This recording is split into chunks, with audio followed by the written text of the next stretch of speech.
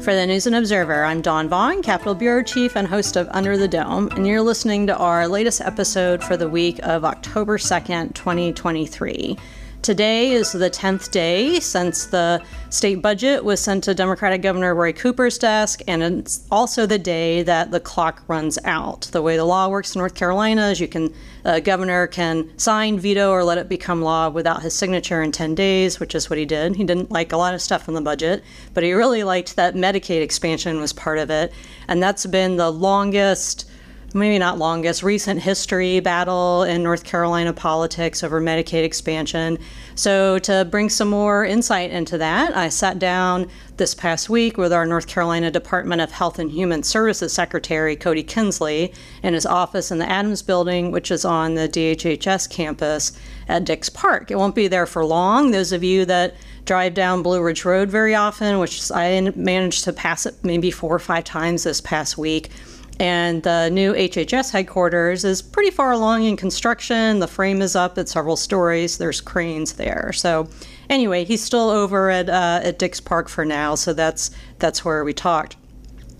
So we had a little bit of audio issues with the recording in his office. So I'm here in our NNO studio to introduce the highlights of my conversation with Secretary Kinsley. And I'll introduce each of those so you can hear what he had to say. I asked things about the moment he knew expansion was happening, what else is in the budget, what he thinks of those raises for DHHS workers in the budget, and then, of course, COVID. And then after the break, I'll be back with my D.C. colleague, Danielle Battaglia, to talk about the latest on the federal government shutdown, dress codes, and our pick for headliner of the week. So to get rolling, I asked Kinsley what has to happen for Medicaid expansion to actually start December 1st. You know, is this paperwork? What is it? So here's what he had to say about why here we are at, very early October and why it'll be December 1st. Here's that. So it's a couple things. So for us, one, it is policy documents. So, we have to put out a state plan amendment that has to be posted for public comment, and people have to be able to respond to it, much like any other coverage rule in the Medicaid program. It requires public notice and approval by CMS. This is similar to any other eligibility change we would make. There's a number of other things that we have to do with the federal government around the way the money flows to us and various other calculations and processes. There's also a lot of technology changes. So we operate a centralized eligibility system that our DSS offices use to process eligibility, and so we have to change the rules by which those processing take place. We also have invested a lot over the last year to allow people to go in and put their information in and for their processing to go through in an automated way so that individual workers don't have to touch the file. We have to update that system as well, called ePass. And then there's a lot of beneficiary communication. And then remember, we're operating in a managed care environment. And so we've got to give people the chance to select what managed care organization one of the 4 statewide plans are going to participate in, and how they navigate to the right managed care organization. And so, there's going to be a series of, communications and member choice and processing things that goes through to get us to day one. And then I also asked him about the moment that it set in, that Medicaid expansion is here, that this is actually happening. And he introduced that a little bit, talking about the weather and the spring signing of the bill. So here's what he had to say. First off, I'll drive a connection that leading up to the bipartisan bill signing in March of the Medicaid expansion bill, had been really bad weather. And then the spring skies parted and it was beautiful out. And then we similarly had a deluge of rain over the weekend. And here you are in Dix Park, and it's gorgeous out again. So I'm deciding that Medicaid expansion is related to that. My meteorologist friends may disagree. For me, that moment was Friday. First off, I'm so grateful to the governor that he has not wavered in his push to get Medicaid expansion done. I'm grateful for a lot of our Republican legislators who have been out in front when it wasn't popular. And I'm grateful that we finally got to a point this year where it's hard to find anybody against Medicaid expansion, but we just had to get it done. And it's a lot of wasted effort and a lot of wasted dollars by preparing and then re-preparing, and just the opportunity cost of drawing down roughly $400 million a month of Medicaid billables. So to get to that foundational point, which again was for me on Friday when, the governor went through a very thoughtful process to make his decision to let this become law without his signature, gave us the foundation that we needed to move forward full speed ahead. And that was, a sense of assurance and relief for all of us. And I hope for the hundreds of thousands of people that know this is coming and will benefit from it. And he also talked about not just that it was Governor Cooper's priority for many years and Democrats, but there were also Republicans that wanted it before all the rest of the Republicans wanted it. So he talked a little bit about who those Republicans are, some still in the legislature, some not, and then how things got rolling once things moved ahead. So here's what Kinsley said. I think back to when I first came home to North Carolina to start working in the state, and at the time, Representative Dobson was, of course, out in front on this issue, and he pushed really hard in the House. And then at the same time, obviously Representative Lambo as well in the House. And then, we started to see more and more folks in the Senate move. And then, of course, when Senator Berger made his plea to move this, that was a real sea change moment. I've had the particular benefit of getting to know and working really closely with Senator Jim Bergen. He and I have traveled all over the state. We were holding a lot of town halls. I think we've done 13 mental health town halls across the state so far. He and I, we always have the other legislators from the local delegation with us.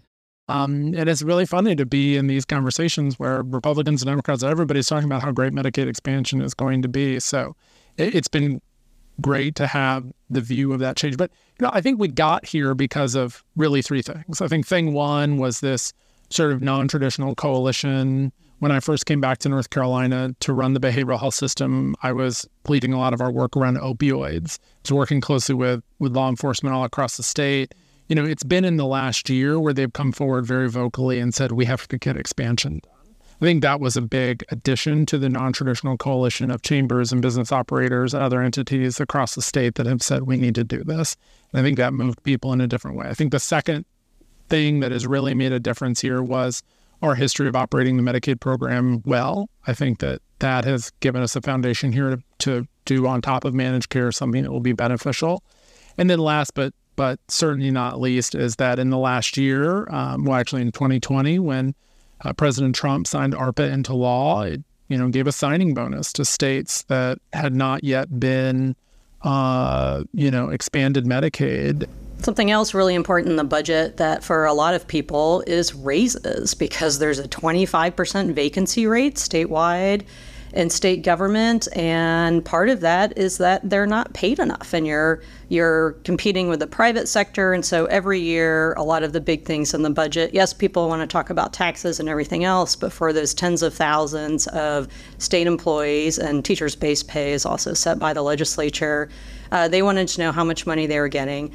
And the turnover and shortages is especially acute for DHHS, and of course they have vital services. So I asked Cody about what he thinks of those raises and a little more money in there for some of the harder to fill jobs. So here's his answer. So some of our most recent data shows that turnover is slowing down, that we are recruiting more folks, and I think that's parallels with the overall slowdown of some of the job aspects of the economy, and people are not changing jobs as frequently. But yeah, we're running a relay race at the department, and every fourth person is missing. With a near 25% vacancy rate, it's just really challenging to offer the critical life-saving services that we offer to the people in North Carolina every day. I would have loved for the salary increases to be more on par with what we're seeing in the market. But I'm grateful for the 7% over 2 years. I'm grateful for the roughly $20 million to do some particular retention incentives in our healthcare facility. And remember, a majority of my team, the 18,000 positions that we have, more than 10,000 of them are in hospital settings.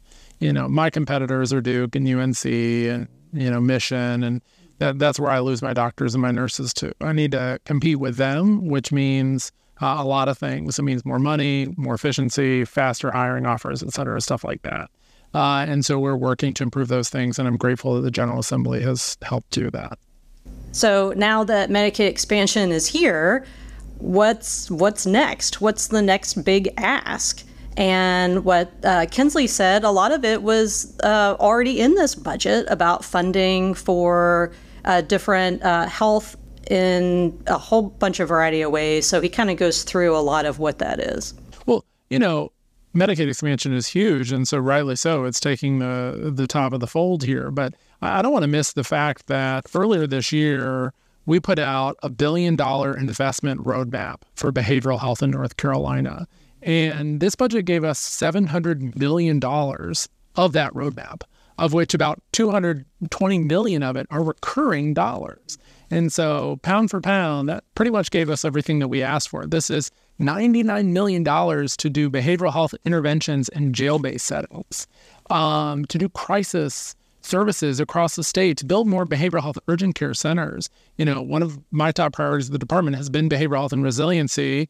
We have been really tight with the General Assembly and trying to bring them along on why this is so important. They're hearing from their constituents. And so I don't want to lose the fact that we got that in this budget. We also got, a strong focusing of our existing public mental health system. We got a foster care plan that will allow us to modernize the way we deliver care there. We got, $150 million for public health, an OCME, and our chief medical examiner, and vital records, which we know people have struggled with. So this budget, is a huge expansion of a health investment in North Carolina. And so, yeah, it is, below the fold Medicaid expansion. That's our big transformational thing.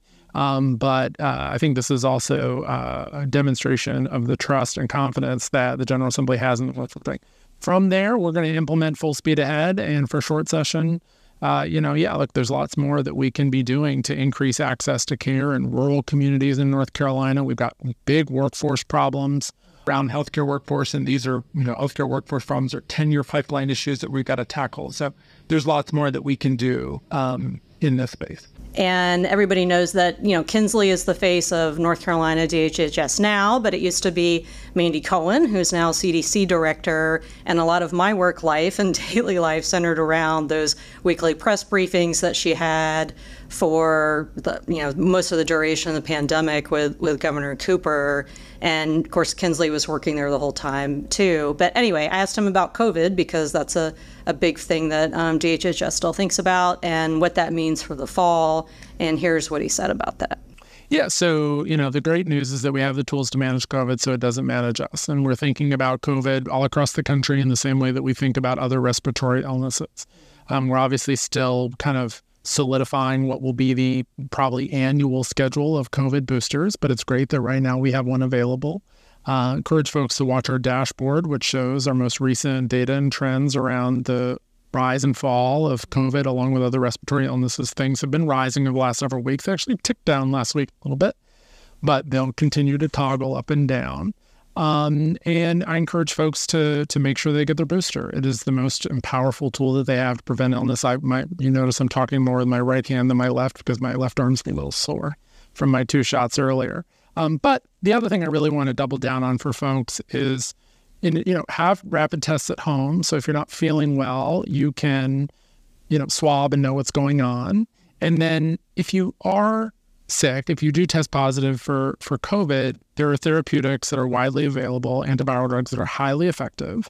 And what's really important is that, A, the vast majority of North Carolinians are eligible for these drugs.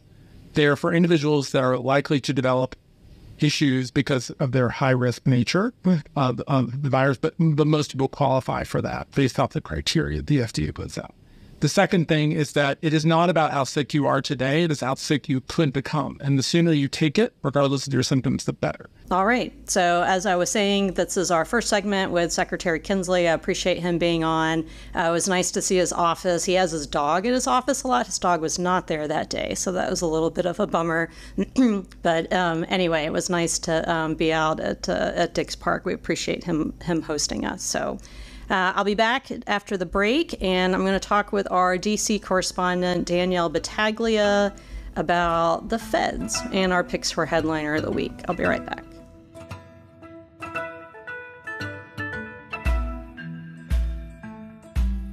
You're listening to Under the Dome. Before the break, I had DHHS Secretary Cody Kinsley. Since the budget clock runs out, and North Carolina actually has a state budget here in October, even though that's way past when it should have been, but at least it showed up. Now I'm talking about a different level of government, the federal government, with our Washington, D.C. correspondent, Danielle Battaglia, and they've had their own drama lately. Danielle, what in the world with this threats of shutdown again? Well, we too need funding at the government, and it's the federal government. So I think I try to be mindful that we are always threatening to have a shutdown. And I think that people are kind of tired of hearing about it and don't think it's real. But I will say this is one of those moments that I think that people need to take it really seriously. If we do not pass a government funding bill by Saturday at midnight, we will shut down. I don't see at this point, we're recording this Friday. I think this comes out Monday. So I'm doing a little, you'll know by the time this comes out, but I'm predicting there's no way we're not shutting down unless they pull something out last minute. And that's going to affect a lot of people in North Carolina. So this is a very serious moment. I will say the mood on Capitol Hill is very different than most threats of a shutdown. We've actually gotten a list of all the services within the Capitol that people probably don't even know we have access to that will be shut down next week. When a shutdown happens, that's not typical for what we see with these threats. So this is getting very real very fast. So who's really to blame? I mean, everyone will blame each other, right? No one wants to take responsibility. Yeah. But what does it actually come down to? I had to explain this to one of our North Carolina lawmakers yesterday, who asked me, because he's seen headlines that Republicans are to blame, but Democrats are voting against these spending bills. So he wanted me to break this down. And the reason Republicans are getting the blame is because there's a infight between the House Freedom Caucus, which is our ultra conservative members of the Republican Party in the House, and then the regular wing of the Republican Party. And basically, the Freedom Caucus had a list of demands that they wanted House Speaker Kevin McCarthy to meet in order to pass government funding this year. This agreement that they claim they have, I don't know whether it's accurate or not, but the claims that they made started in January when they agreed to make him House Speaker. They say he's not meeting those demands. They also came out with a list of demands in August, like not funding the Ukraine war, building the wall at the southern border, indicting Hunter, or not indicting Hunter Biden, having an investigation into Hunter Biden, impeaching the president. There's a laundry list of things they want. And they basically say, until you meet our demands, we're not going to pass government funding. And one of the people on the House Freedom Caucus, of course, is Representative Dan Bishop, he's from Charlotte. He's one of North Carolina's representatives. He's running for Attorney General, and he is one of the people that is being one of the hardliners on this. It's interesting how North Carolina and DC, NC and DC have so many similarities. I mean, the Freedom Caucus being, a thorn in the side of the general population of the Republican Party, and how that all plays out. And it's it gets confusing reading our messages about NC's government and DC's government. I could get confused which thread I'm reading. So we've got Freedom Caucus, we've got speaker drama, we have Dan Bishop, who is straddling both and running for Attorney General because he misses North Carolina so much. So we'll see how that pans out next year with our election coverage. On a much lighter, less serious note, a lot of the attention in the news lately was about clothes and what you wear when you show up for work. And it seems like that's pretty much resolved, right? With Fetterman, I guess the quickest way to say it would be that he was going to be able to get away with wearing a sweatshirt and shorts like a 15-year-old. And now he has to put a suit on like the rest of the adults in the Senate. Is that the best way to describe it? The funny thing is, I feel like Senator Fetterman has been getting away with wearing that outfit the entire time I've seen him in Congress. Like, he stands out in the halls of Congress because he's wearing that outfit. when you walk around the halls of Congress, you know who's there to work and who is a tourist because there is a very extreme difference in dress code. And so, like, this kind of came out of nowhere that they said, wear whatever you want on the floor. I will say they are very strict on their standards of what you can wear when you go on the Senate and the House floor. Obviously, you have to be a member of Congress to be on the floor. Members of the media can go into the speaker's gallery. And, like, there are some strict rules. We've had reporters kicked out because, like, one of them rolled her ankle and she was wearing tennis shoes. That's not okay in the speaker's gallery, that she had to get out. I've heard of women stuffing notebook paper onto her shoulders to make it look like she had sleeves so she could get into the speaker's gallery to interview a lawmaker. You have to go to some extreme lengths sometimes to be able to fit the standards of dress when you're not expecting to go over to that section of the Capitol. So this kind of came out of nowhere and irritated people because this is a building with a lot of reverence, and people think that you should show some respect. And so for them to loosen the rules for seemingly Senator Fetterman, people weren't happy about it. I think the New York Post did a great article on looking at this. They had a reporter go and dress like Senator Fetterman and go to all the fancy restaurants in New York to see if they could get in. They couldn't. And they said they wouldn't let Senator Fetterman in that outfit either. They didn't care who he was. He wasn't up to their standard. And by, I believe yesterday, they came back and said, if you're going to be on the floor, you need to be in a jacket, a tie, like, be fancy. I think that, at the legislative building, there's no rule on shoes. And I've noticed that things have gotten a little more casual, more for the men. So, I mean, men's dressy suit clothes is already, like, super easy. Like, I'm freely editorializing here on how women's attire is much more of a pain. And so to not even, like, have, like, you know, the easy uniform or whatever to wear. But the sleeves don't matter. It's like women, it's dignified dress and is coat and tie for men. And there was one skeletal session where a freshman senator tried to get into the Senate and he was not appropriately dressed. And I was joking with the sergeant at arms about it. The other senators who had their coat and ties on came to the door. I'm not going to say who it is, but if you're listening, you know who you are. And said, yeah, you're not coming in today.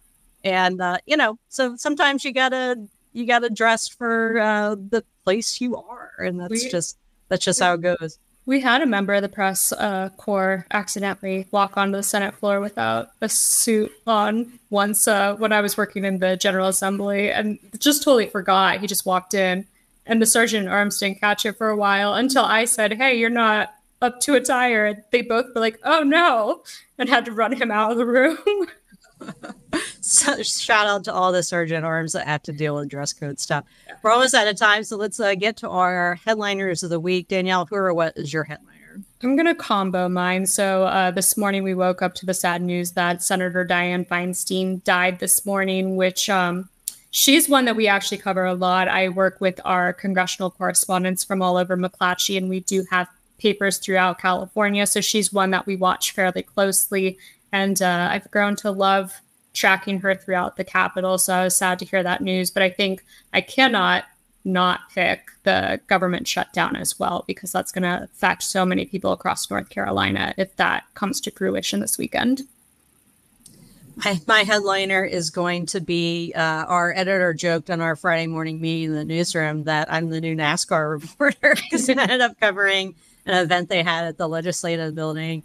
So I also talked to Speaker Moore there, and he said that he is not going to step down from his term, even though he's not going to run for another term, and that he'll still be Speaker in the springtime. But as we were having that conversation, he's sitting between two cars. One was a NASCAR pace car, but the cool car behind that was this 1940 Ford, which is reminiscent of racing's roots, which is that it was moonshine running and going through the mountains, speeding away from the cops because all your illegal alcohol. So that's a strong moment in North Carolina history, and other states too, but North Carolina especially. So anyway, my headliner is also that cool Ford. My favorite thing in parades are all the antique cars and everything. They're pretty awesome. So, I grew up going to car shows, so that is a world I strangely know way too much about.